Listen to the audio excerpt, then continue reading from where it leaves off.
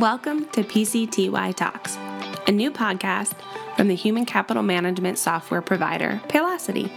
I'm your host, Sherry Simpson, and as an HR program manager at Paylocity, I will be navigating our journey together as we explore bite-sized topics around HR thought leadership, compliance, diversity and inclusion, and product knowledge. If you have an idea for a future podcast topic, please drop me a note at pctytalks@paylocity.com.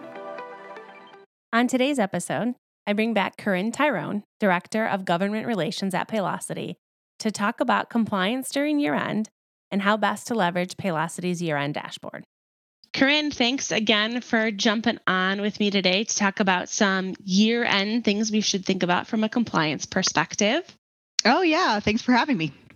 So I wanted to kind of set the stage with the fact that this year end probably is going to look a little bit different for people than last year end. And with it just being right around the corner and some of the compliance topics around COVID and things that came out this year, I thought maybe we could start with what are some best practices that we can suggest as people go into year end this year? Sure. Yeah, absolutely. That's a great question, Sherry. And as you said, this is really timely because there's a lot of work that always needs to be done in this community before year end. And as you said, it's right around the corner. So luckily, Paylocity has some great tools that can be really helpful for our clients. The first thing that I would recommend is I always advise people to consult their year-end dashboard. It's a great resource for clients. You can come in there and view all of your company's year-end information in one place. This feature has also gotten a lot of attention from our development team over the last couple of years, so it should be easier than ever to get ready for year end by using that tool. It surfaces reminders. It shows errors that are related to missing data. It also allows you to track your year end payroll packages if you get them by paper, and to view reports. The reports are going to be especially timely now because you can go ahead and look at your W-2 previews there. It's a really great habit to get into before the year closes so that you can spot any data discrepancies or any other issues before you process that last payroll of the year. If you do that in advance, you can make any corrections needed in time to have accurate original W-2s to furnish your employees and to file to the SSA instead of needing to prepare W-2Cs later. That's such a good point. W-2Cs just can be really frustrating, frankly, to accomplish. You know, one of my favorite features on the year-end dashboard is the resource panel. It's amazing because it gives you a year-end guide, a year-end checklist, and a calendar with important dates and deadlines. Yeah, I totally agree with you. That resource section is really valuable. And I've heard really good feedback from our clients about it. It seems to be an area that people get a lot of value and benefit from. Another best practice, to your point, is just to take a look and call out checking to make sure that you have all of the rates and employer identification numbers you need.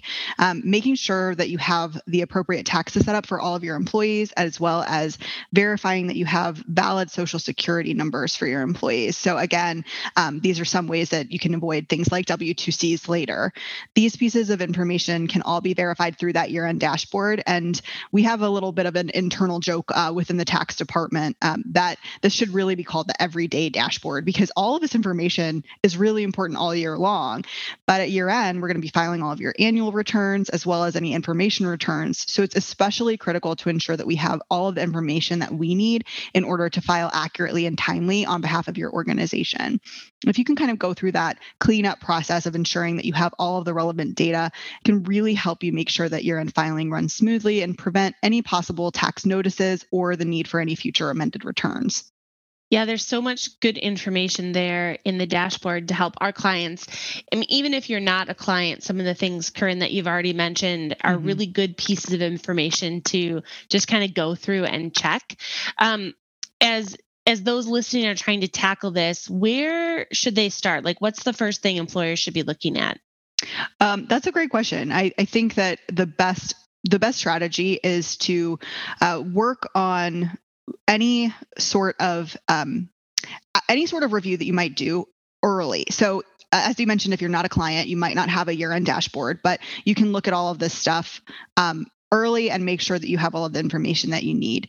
And I think it's also for our clients, if you look at that dashboard, looking at it early and often can be really helpful.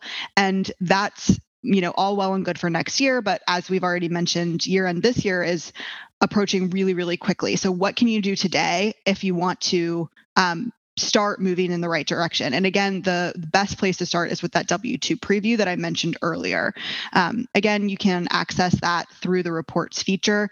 And most people start just simply by reviewing demographic information. And that is a great first step. So look at the company's name, look at the FEIN, address, and then the social security number, name, and address of the employees. Following that, I would take a look at your totals. So for example, if you've cut any manual checks or if you've voided any checks, make sure that those entries are in WebPay and that they're included in your W-2 totals. Next, I would check the amounts and the placement of your earning and deduction codes. If something doesn't look like it's showing up in the right spot, you can always check the mapping at that company level, and you can contact your account manager if you need assistance with that, or you can take a look and peek for additional resources on how you can do that on your own if you would like to try to take a crack at it. The year-to-date report and the taxable wages can be great resources for cross-checking some of that information that shows up on your W-2s. So I would always take a look at that as well. Another area that I think people are concerned about is ACA information. Should employers still continue to check ACA information? Mm-hmm. Yeah, absolutely. So obviously there's been a lot of change with ACA over the past several years, and it will continue to change. But as of right now, it is still required that you are filing your ACA information. So we do that on your behalf if you're one of our ACA clients.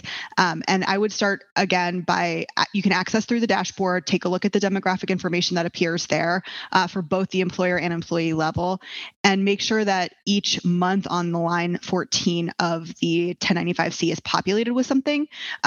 Typically, if there is a problem, you might see one of those boxes show up as blank. So I would take a look at that. There are a few resources on the year-end dashboard that can help you with review. So for example, I think there's a tile that's called requires action, and that should surface those types of errors for your 1095-Cs. So beyond 1095-Cs, I think about how this year has gone. And I mean, even Corinne, the time you and I have spent doing podcasts on FFCRA or CARES or everything related to COVID, PPP, are there changes that employers need to be aware of for year-end reporting related to those things? Yeah, so there are a few things here that I would advise people to just kind of keep in mind. So specifically, there are some W-2 reporting requirements for both the FFCRA sick leave and family leave wages, as well as W-2 requirements around employees who have deferred their portion of Social Security under the August 8th presidential memorandum. Per IRS guidance on that topic, if employees have chosen to defer, those deferred amounts will not be captured on their 2020 W-2. But when they're paid back, employers will need to create a 2020 W-2C to reflect those amounts. They're still 2020 liabilities, so ultimately they're getting recorded on the 2020 W-2C, but you're not supposed to put them on there until they're actually paid back.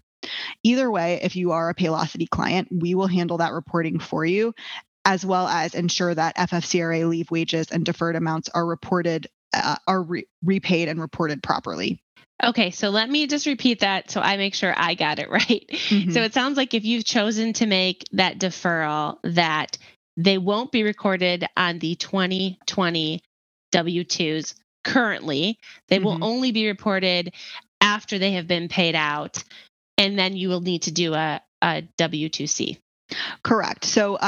So thank you for making sure that I'm being clear about that. So if you are a current client of Paylocity, or if you become a client next year and you have deferred amounts that need to be repaid, we will automatically help you set up the repayment schedule for the employees that need to repay. So they'll basically see in each pay period between January and the end of April that additional 6.2% Social Security tax get taken out of their paycheck, and it will automatically be remitted to IRS.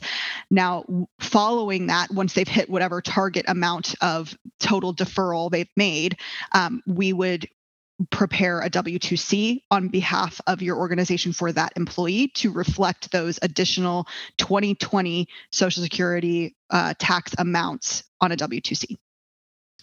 Okay, so I have a question we didn't prepare for, and it's totally okay if you don't know the answer.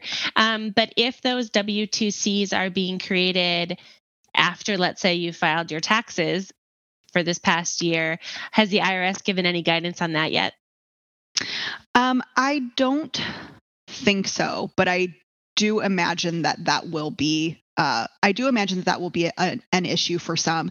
There are a couple of kind of mitigating factors that I think kind of are worth calling out here. So, first, there are very few people actually using this. A small number of individuals impacted, as well as relatively small dollar amounts, because it's not that much money out of each paycheck for any given individual, and the period of time was pretty small. So, I think that there's a degree to which IRS is kind of figuring it out a little bit as they go here, because the overall risk for any of this is still kind of small.